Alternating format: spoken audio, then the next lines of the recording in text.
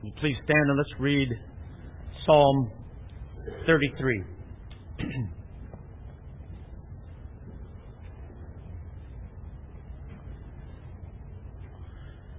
Shout for joy in the Lord, O you righteous. Praise befits the upright. Give thanks to the Lord with a lyre. Make melody to Him with a harp of 10 strings. Sing to Him a new song. Play skillfully on the strings with loud shouts. For the word of the Lord is upright, and all His work done in faithfulness. Now, the topic today is the sovereignty of God, so try to get your minds framed for that in the next verses. For the word of the Lord is upright, and all His work is done in faithfulness. He loves righteousness and justice. The earth is full of the steadfast love of the Lord. By the word of the Lord the heavens were made, and by the breath of His mouth all their host. He gathers the waters of the sea as a heap. He puts the deeps in storehouses. Let all the earth fear the Lord. Let all the inhabitants of the world stand in awe of Him. For He spoke, and it came to be. He commanded, and it stood firm. The Lord brings the counsel of the nations to nothing. He frustrates the plans of the peoples. The counsel of the Lord stands forever, the plans of His heart to all generations. Blessed is the nation whose God is the Lord, the people whom He has chosen as His heritage. The Lord looks down from the heaven. He sees all the children of man.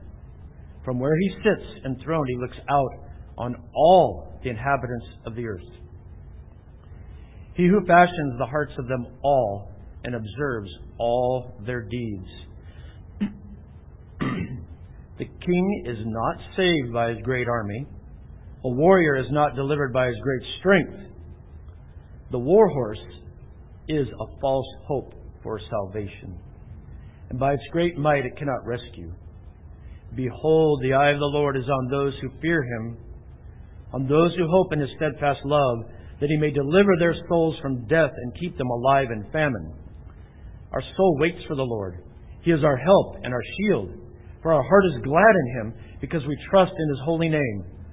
Let your steadfast love, O Lord, be upon us, even as we hope in You. You may be seated.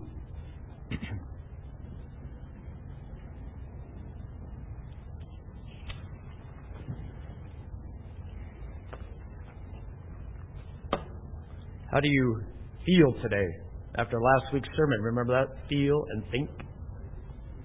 Billions of locusts in Nairobi. Billions. Eating all the leaves. Climate change. Coronavirus. Stock market. Tetanus in my children playing on a farm. Vaccinations. My baby is not gaining weight. My car broke down again. She's the governor of my state. Supreme Court made a bad decision 5 years ago, 48 years ago. So let's take the coronavirus for a minute. It's an attempt by haters of the U.S. president to bring him down. There's no science behind COVID-19. I've read all about it from the World Health Organization officials and the CDC, and I believe everything they say. The Chinese government cracked down and violated. They got everybody under control, and that's why they conquered the virus. We need to be like them. If you're a Christian and you muster up just enough faith, you'll never get a virus. You'll always be healthy. God's judgment on sinful cities and nations, that's the coronavirus. It's a relatively small thing. After all, 2,560,000 people die every year from pneumonia around the world. Why am I thinking about the coronavirus so much? I thought this was so helpful. How many times the media mentioned HIV? 69 million. SARS, 66 million. MERS, 33 million. Ebola, 16. How many times have they mentioned coronavirus? 2.1 billion times. What is going on? Okay, so here's the outline for today. Have a definition of sovereignty. We'll talk about different aspects of God's sovereignty. And we'll talk about sovereignty demonstrated. And then how might we live if we actually believe in God's sovereignty. Who is regulating the affairs of the earth? God or the devil? Say, well, God's in heaven. He takes care of heaven. A lot of people think that, but like the earth, is He actually regulating what goes on here? So, one of the most significant books for me in the last 10 years reading has been The Sovereignty of God by Arthur Pink. So you're going to see a lot of quotes from him today. But it's just a wonderful book. It's just a whole book on the sovereignty of God. It is one of my favorites.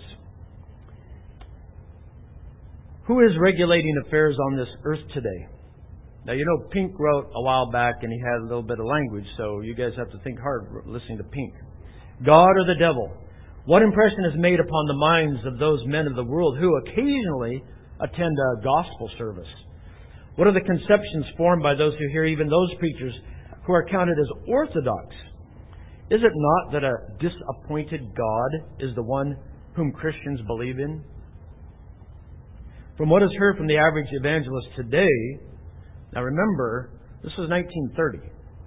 Lest you think that's a long time ago, that was only 24 years before I was born. Get all perspective. From what is heard from the average evangelist today, is not any serious hearer obliged to conclude that he professes to represent a God who is filled with benevolent intentions, yet he's unable to carry them out. That he is earnestly desirous of blessing men, but that they will not let him. Then must not the average hearer draw the inference that the devil has gained the upper hand, and that God is to be pitied rather than blamed? He's a weak God. He really can't get it done like the devil can. So is the devil regulating or ordering Russia? Or the U.S.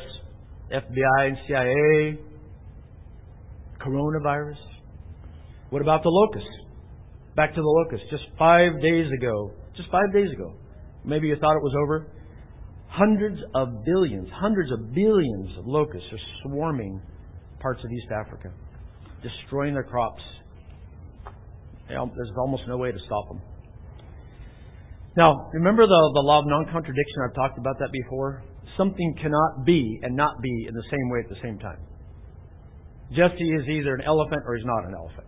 There's no in between. That's a basic law of logic. And where do we get those laws? God. Philosophers didn't make up the laws of logic, okay? We just described what God has done. Only two alternatives possible. God must either rule or be ruled. Sway or be swayed. Accomplish His own will or be thwarted by His creatures. And is not the devil one of His creatures? So really think about this. Who's in charge? And the answer we know is God, but that's what we're going to be into today. Now, why would we even bother considering an attribute of God? Why do we bother studying the traits of God? Why do we think about that? How do you get to know your wife? You get to know her attributes and her traits, her characteristics. For a better relationship with your friends, you spend time with them and you get to know them. You know what makes them hangry or not. You know what makes them tick or not. You know what they want to talk about. Important things to you or not to you. Biblical things or not. You get to know people. The more you get to know people, the deeper relationship, the more you can value somebody. Lawson said this about these relationships. Worthwhile relationships are based on knowledge. When we meet someone for the first time, we do not consider that we really know that person until we have the opportunity to learn more about that person, such as his or her history, personality, likes, dislikes, and desires. Think about God, okay? As we come to know more about a new acquaintance, we better understand how to carry on a relationship with that person. In the same way, a vibrant relationship with the triune God must be rooted in a firm understanding of who He reveals Himself to be in His Word. That's one of the reasons I like so much to study the sovereignty of God. We can get to know Him better, understand Him better, love Him better, trust Him more, have more peace and confidence in life under His sovereignty. Calvin wrote, "It is evident that man never attains to a true self-knowledge until he has previously contemplated the face of God, and come down after such contemplation to look into himself. So long as we do not look beyond the earth, we are quite pleased with our own righteousness, wisdom, and virtue. We address ourselves in the most flattering terms, and seem only less than demigods. But should we once begin to raise our thoughts to God, and reflect what kind of being He is, and how absolute the perfection of that righteousness and wisdom and virtue, to which, as a standard, we are bound to be conformed, what formerly delighted us by its false show of righteousness, will become polluted with the greatest iniquity. What strangely imposed upon us under the name of wisdom will disgust by its extreme folly. And what presented the appearance of virtuous energy will be condemned as the most miserable impotence, so far as those qualities in us which seem most perfect from corresponding to the divine purity." So we want to study what God is like, so we can get our minds in the right place. In the beginning, God. Not in the beginning, man. So, the words sovereign and sovereignty in modern translations doesn't show up very often, very infrequently. I'll just read a couple of, in the ESV, sovereign's there once. That's it. Sovereignty, none. King James Version, it's not there. New American Standard Bible, sovereign's once and sovereignty 7 times. This is some examples. But because a word is not in there, does that mean that that concept is not in there? No. We know that from some other areas of theology, right? And just some examples from the New American Standard. I'm not going to read all these, but Psalm 103:19, it has to do with rule, dominion, empire, kingdom, realm, reign, royal. A lot of those things are not things we don't like those words, do we? Democracy, right? Democracy.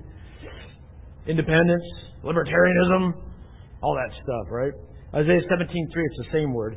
Daniel 4:31, it has to do with dominion, kingdom, realm, reign. It's a little different word. Daniel 4:36 is the same as one of those. Daniel 5:18 is the same as one of those. Daniel 7:27, Daniel 11:4, same as some of those. And then the word sovereign in the New American Standard Bible has to do in 1 Timothy 6, so it does show up in the New Testament. A ruler or an officer of great authority, mighty, potentate. Again, we don't like those words. Especially ever since 1776, we don't like those words. Okay, ESV. I'm not looking at anyone. Okay, in Acts 4:24, an absolute ruler. Listen to this one. A despot. God? A despot? Interesting. 1 Timothy 6:15. It's the same as in earlier, and Revelation 6:10. Same as earlier. So those are just some examples. So, first, a definition, or two. This is from the Gospel Coalition. The sovereignty of God is the same as the lordship of God. For God is the sovereign over all creation. The major components of God's lordship are His control, authority, and covenantal presence. The sovereignty of God is the fact that He is the Lord over creation. As sovereign, He exercises His rule. His rule. Not your rule, not my rule, not anybody else's rule. The rule is exercised through God's authority as King, His control over all things, and His presence with His covenantal people and throughout His creation. The divine name, Yahweh, expresses this sovereign rule over against the claims of human kings, such as Pharaoh. Because God is tripersonal, however, His sovereign control is not impersonal. or mechanical, but is the loving and gracious oversight of the King of creation and redemption. And Lawson says God is sovereign. He rules over all things with absolute control. Not a little bit of control, not a lot of control, not a mucho control, but absolute control. Absolute control.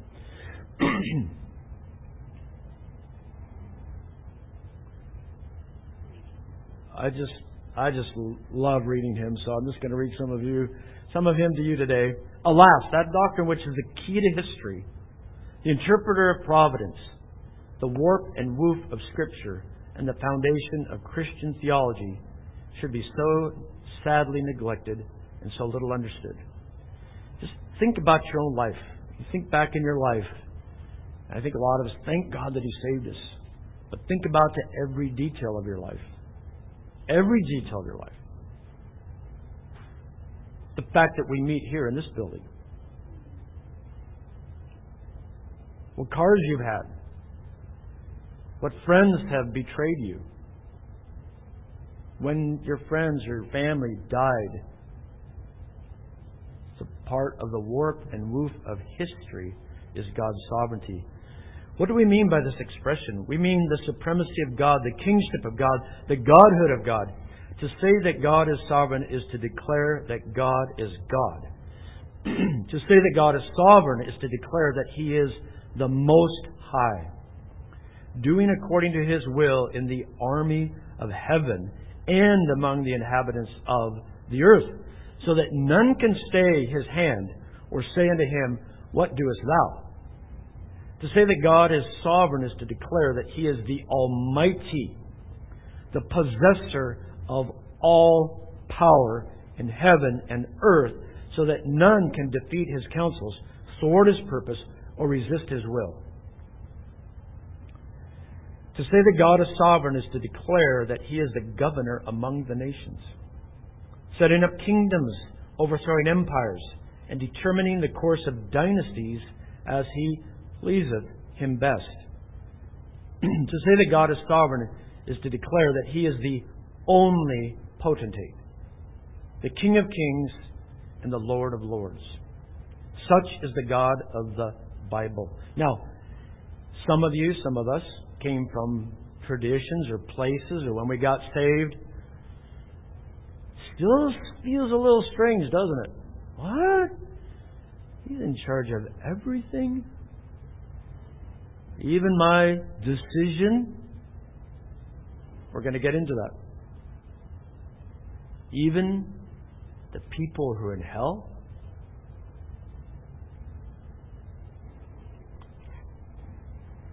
Yes. What are some aspects of God's sovereignty? First of all, I want to say sovereignty is not God, but it's an aspect of God. So you always have to keep that in mind, because remember, He's bigger than immense, and He has many attributes. So it's not His only attribute. It's not His only trait. It's not His only characteristic. It's not the only adjective that describes Him. It's not the only noun that describes Him, but it is a part of His being. Okay, so just keep that in mind. How does God display His sovereignty? Genesis 1:1 tells us what? In the beginning, God created the heavens and the earth. And that means everything. If you're into science fiction, sorry, it means all the universes you could ever imagine. Beyond the universes, I don't think universe means anything to God, personally. It just doesn't mean anything to Him. Like, universe? What's that? That's nothing to me. I mean, that's hard to comprehend, right? Dan loves talking about how far away the stars are, right? It's like, that's incomprehensible. What is 186,000 miles per second? Is that right, you scientists? The speed of light. Think about that. 186,000 miles in a second. And then we talk about light years. Dan loves that. But to God, that's nothing. He's like, whatever, Dan. That's not even... He's like outside of that, looking at it's hard to even imagine. Psalm 33, back to our key passage of today. Psalm 33:6. By the word of the Lord the heavens were made, and by the breath of His mouth all their hosts. He, God, gathers the waters of the sea as a heap. He puts the deeps in storehouses. Let all the earth fear the Lord. Let all the inhabitants of the world stand in awe of Him. For He spoke, and it came to be. He commanded, and it stood firm. Don't stand in awe of a virus. Don't stand in awe of a fungus. Don't stand in awe of the president of this country or that country, king of this country or that. Don't stand in awe of them. Colossians 1:16, for in Him all things were created, things in heaven and on earth, visible and invisible, whether thrones or powers, or rulers or authorities. All things have been created through Him and for Him, Christ Jesus. So we see Trinity. You don't see that word in the Bible, do we? But we see it. Colossians 1:17, He is before all things, and in Him all things hold together. One translation says cohere. I like that word. Scientific word, like cohere. So we also see God's sovereignty in salvation. So you might think sometimes, excuse me, where's that water?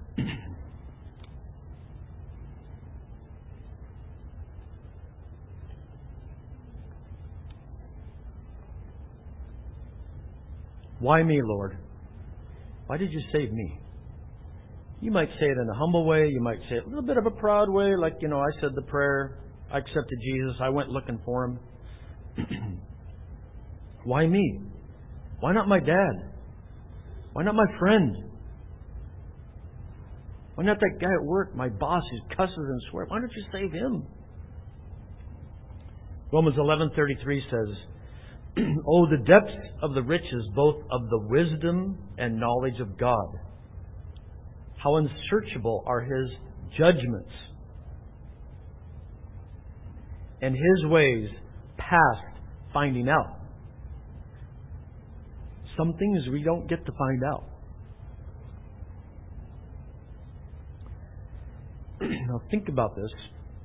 Why me? Salvation is of the Lord, Jonah 2:9. But the Lord does not save all. Why not? He does save some. And if He saves some, why not others? Is it because they are too sinful and depraved? They're just too sinful and depraved. No. For the apostle wrote, this is a faithful saying and worthy of all acceptation, that Christ Jesus came into the world to save sinners, of whom I am chief. Remember Saul?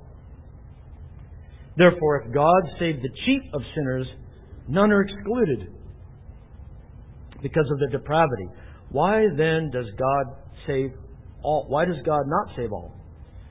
Is it because some are too stony-hearted to be won?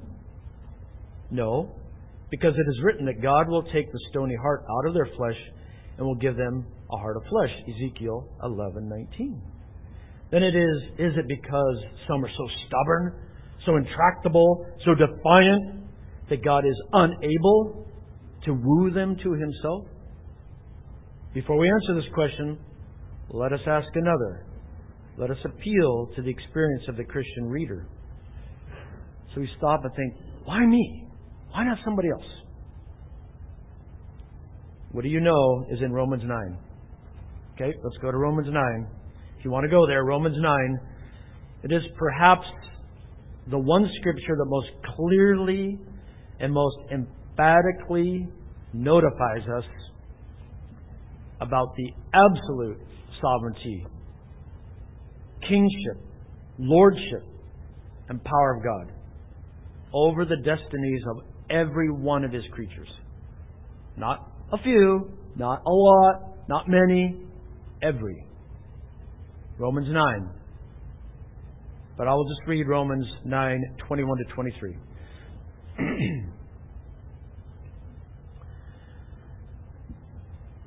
Has the potter no right over the clay to make out of the same lump one vessel for honorable use and another for dishonorable use?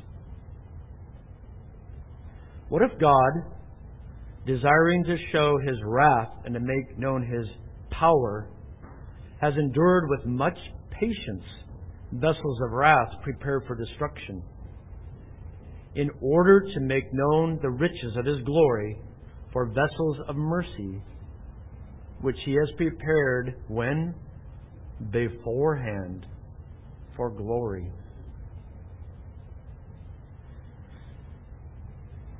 If you're not sure about the sovereignty of God, that is hard to swallow. If you become convinced about the sovereignty of God by the Word of God and the Holy Spirit working in you, it will not be hard to swallow at all. But if you're saying, I just don't know about that, read the Bible some more, read God's Word some more, ask the Holy Spirit some more for you to carefully check out the Scriptures and see if what I'm saying here today, preaching, is true, or what I'm implying is true. Matthew Henry writes about this section. He, Paul, gives us the comparison. The potter, out of the same lump, may make either a fashionable vessel and a vessel fit for creditable and honorable uses, or a contemptible vessel and a vessel in which is no pleasure.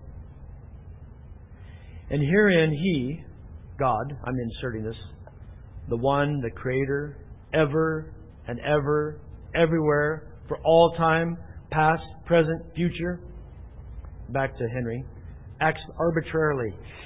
Does that bother you? He acts arbitrarily. That means it's subjectively whatever He wills.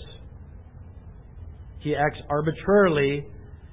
We use that word another way usually, right? But it means it's like whatever He wills. Whatever He wills.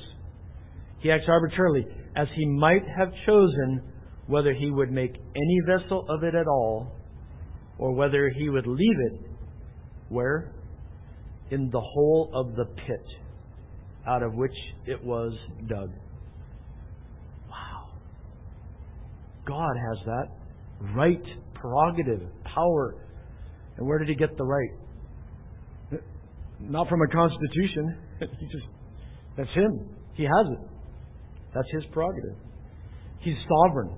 He's almighty. He's the perfect potentate over the salvation of each of His sheep, over His entire church. So, let's go back to our passage. Well, we'll go there in a minute.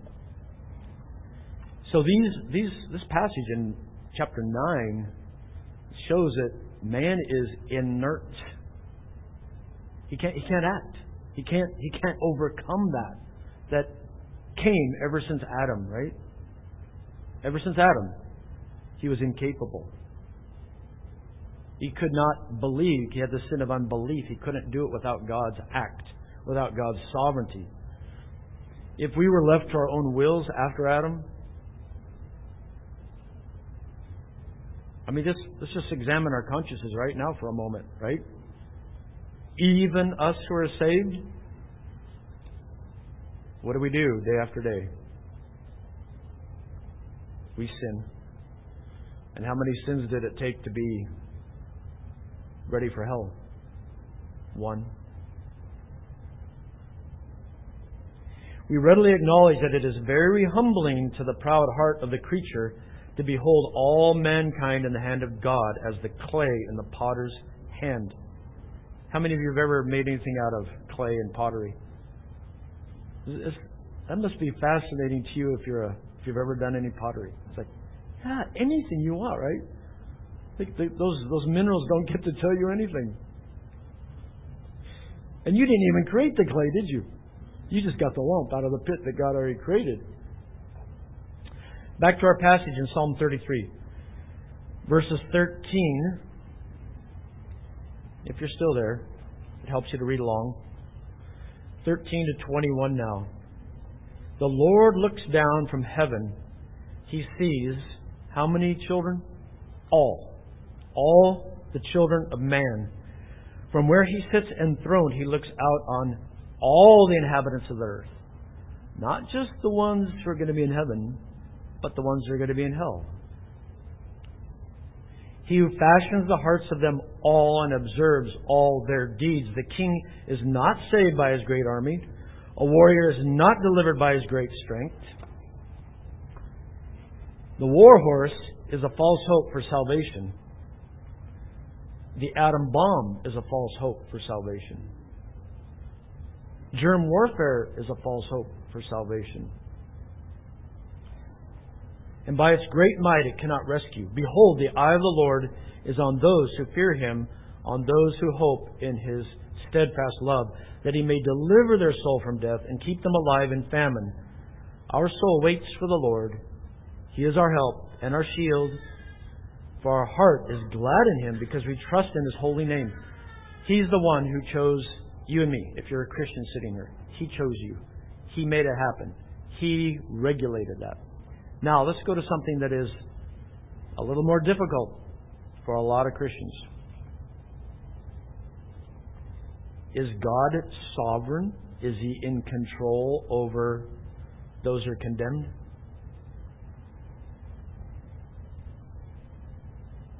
If God is sovereign over the salvation of each and every sinner, then it naturally follows He is sovereign over the condemnation of each and every sinner. All were of the same lump of clay, sons of Adam, conceived in sin. Everyone. Think back to the whole Bible, everybody you've ever heard of. Abraham, Moses, Noah, John the Baptizer, Mary, the mother of Jesus, Saul Paul, Brother R.C. Sproul. Every brother and sister of mine in this room. Who rules, God or the devil? It's only one. It's the law of non-contradiction. Why are some condemned and burning forever? Is God sovereign in reprobation?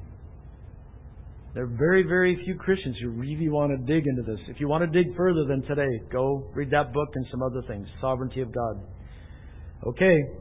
This is the branch of the subject of God's sovereignty, Pink says, is profoundly mysterious we freely allow. Okay? Yet, that is no reason why we should reject it. From Scripture we know that God decreed that the non-elect should choose the course they follow. Ooh. Okay. Let's look at Joshua 11. 18. Joshua made war a long time with all those kings. There was not a city that made peace with the people of Israel except the Hivites, the inhabitants of Gibeon.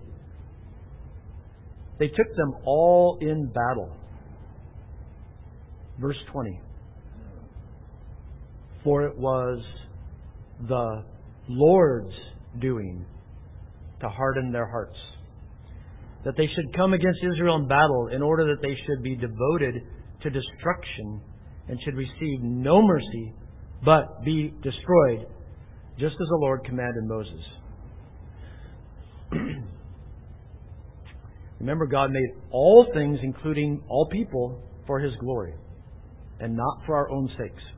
Revelation 4:11 says, "Worthy are you, our Lord and God, to receive glory and honor and power. For you created all things, and by your will they existed and were created." Do you remember, I forget where we were, I don't know if we were in a Wednesday night Bible study or a sermon, but remember the sermon talked about, I don't know where we were, sermon, Bible, it was talking about in Revelation, praising God for casting people into hell. Remember that? I didn't look up the passage. Go look it up. In Revelation. Am I getting it right, Dan? I think so. Okay. So, we have that in 11.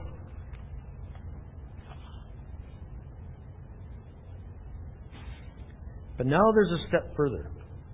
Proverbs 16:4 says, "The Lord has made everything for its purpose, even the wicked for the day of trouble. It expressly declares that the Lord made the wicked for, purposeful, the day of trouble. And we might think, but why? Why? Why would God do that? Because we're human, you know. We have our own little things. We want to transfer them to God. Romans 9:17 tells us about Pharaoh. For this very purpose I have raised you up, that I might show my power in you, and that my name might be proclaimed in all the earth. It's for God's glory. We talk about that. We say that all the time. But that gives Him glory. The condemned and the saved gives Him glory. He's the potentate. We're not. The sinner's not the potentate. He is. That's a very sobering thought. Let's go a little bit further with that. Matthew 7:23. Now remember, when did God choose you? If you're a Christian, when did He choose you? Before the foundation of the world. Remember that? He knew you. He decided He would have a relationship with you. When did He do that with those He would not save? Same time. Matthew 7:23, Jesus says, and then I will declare to them, I never knew you. That means it was in His sovereign, all-powerful will from before time, before that person was born, before that person was conceived. I never knew you. Depart from me, you workers of lawlessness. Never. He never knew them. It's very sobering. On the contrary, think of this. John 10:14. I am the good shepherd. I know from before time. He knew, He planned, He decreed. For I am the good shepherd. I know my own, and my own know me. Just as the Father knows me, and I know the Father, and I lay down my life for the sheep. This was God's decision. It was perfect. So you might still be thinking, go study, think. God is a potentate. He's all-powerful. He's in charge. We can trust Him. We don't have to doubt Him. Whatever He does is right and good. That is the nature of His sovereignty. So, the next section then will be the last section. If this is true, and it is, God is sovereign, how do I live? How do I live before a sovereign God? How do I live before a sovereign God? First of all, realize that this trait of His, and when you think about it, and when you know it, when you believe it, it honors Him. It honors His magnificence. It recognizes the Holy Spirit's work in our lives. The only way, especially in the culture in which we live, where almost everything's about rights, and we're creating a new right every 2 years, a right to this and a right to that, and a right to this and a right to that. This flies in the face of that.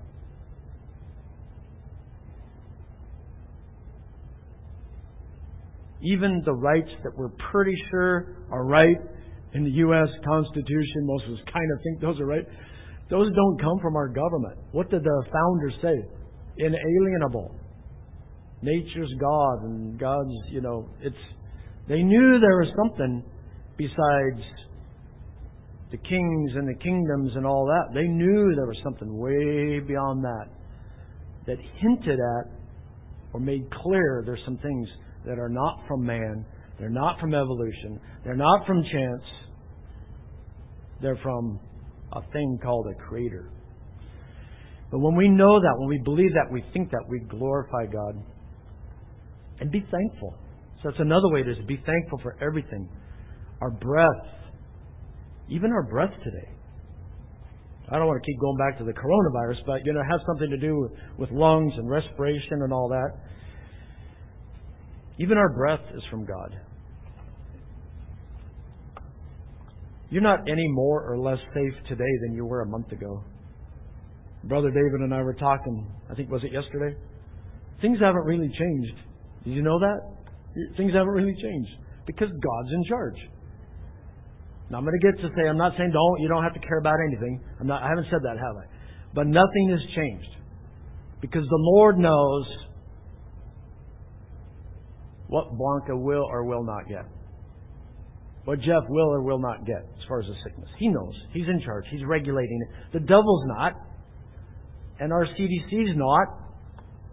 I mean, we have to accept that. We have to look at that with faith. God is in charge. Thank Him for our spiritual peace. How do we get that? By Him. Reconciling us to Himself. Washing us with the blood of Christ. We have peace. We don't have to worry about things. An emotional peace. So yeah, I know spiritually I'm saved, but I'm going to worry all the time. I'm just going to worry. I'm going to worry. We also show that we believe in the sovereignty of God when we love our brothers when times are hard for them.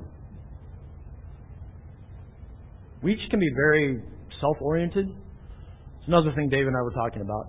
Well, I'm going to do this because I've heard the news and I've read the news and this is what I think about this disease or that disease or this whatever. The tsunami's coming. I live in Lincoln City.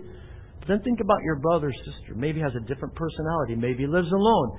Maybe needs to be around you. Maybe needs to hear your encouragement. You see what I'm saying? We get very so. What should I do for me and my family?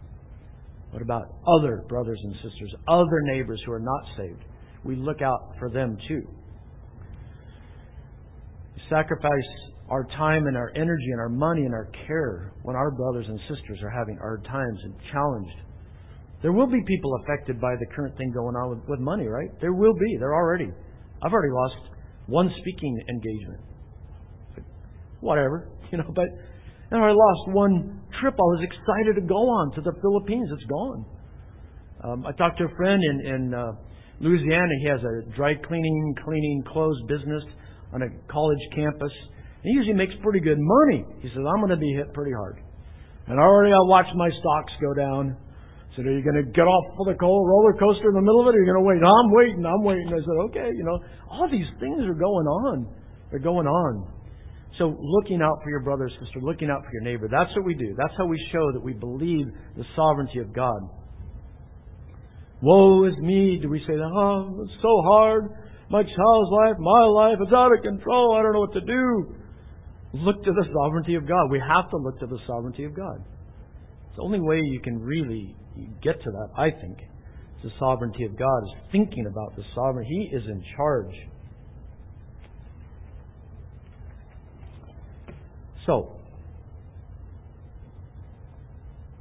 I'm going to read a few scriptures to wrap this up.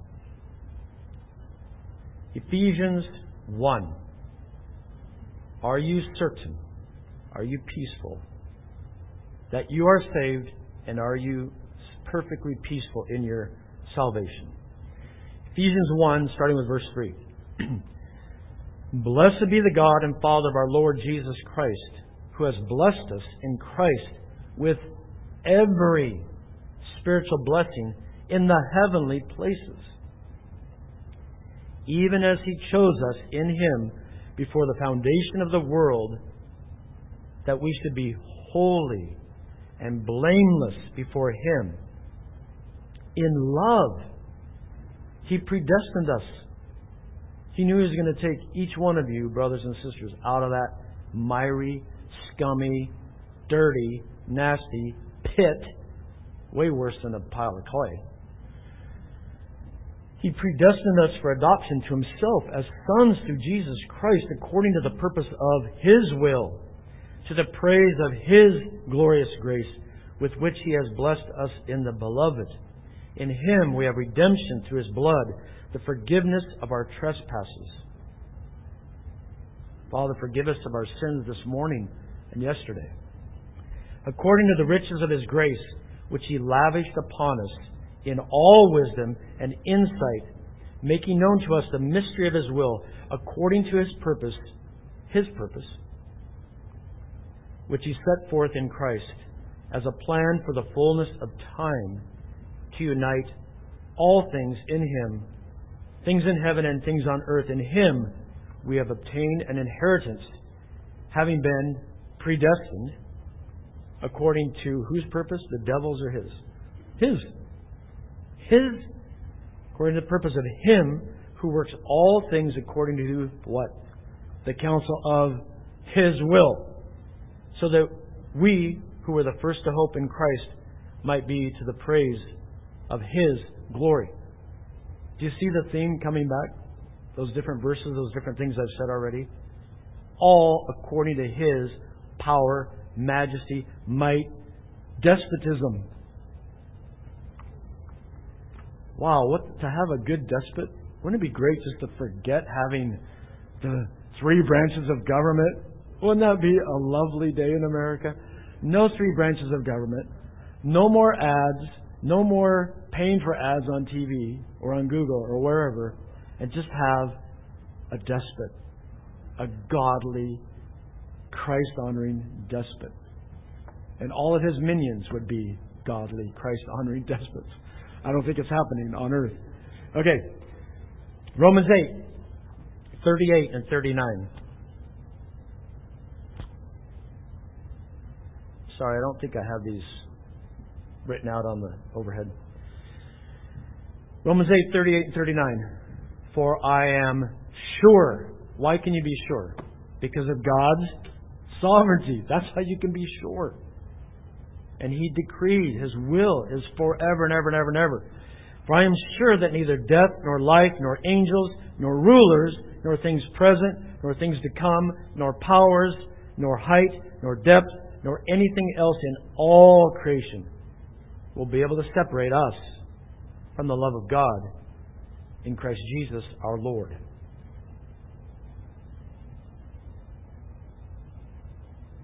And we can be at rest in the work and the challenges and uncertainties of life. Some of you know this is one of my favorite chapters in New Testament. I'm going to read from Matthew 6.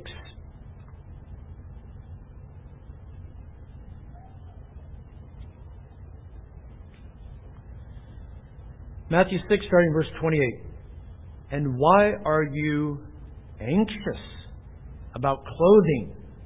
Could I insert some other things in here? Getting sick, losing a job. Okay, back to Jesus' words. Consider the lilies of the field, how they grow. They neither toil nor spin. Yet I tell you, even Solomon, in all his glory, was not arrayed like one of these.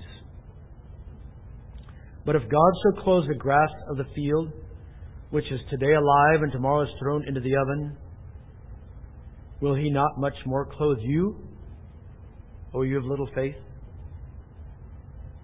Therefore do not be anxious, saying, what shall we eat? Or what shall we drink? Or what shall we wear? For the Gentiles seek after all these things, and your heavenly Father knows that you need them all.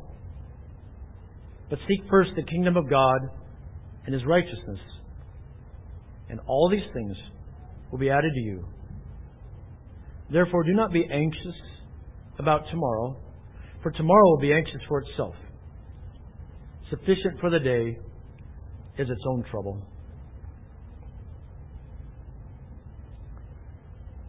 So, we do have to be like the ant, because God said to be like the ant, right? You provide, you work hard. You don't go into debt and become the slave of the lender. You wash your hands if you think you should. Try not to sneeze on your friend. But we're no less certain of our salvation now than a month ago. For our spiritual security, we're no less certain of our God.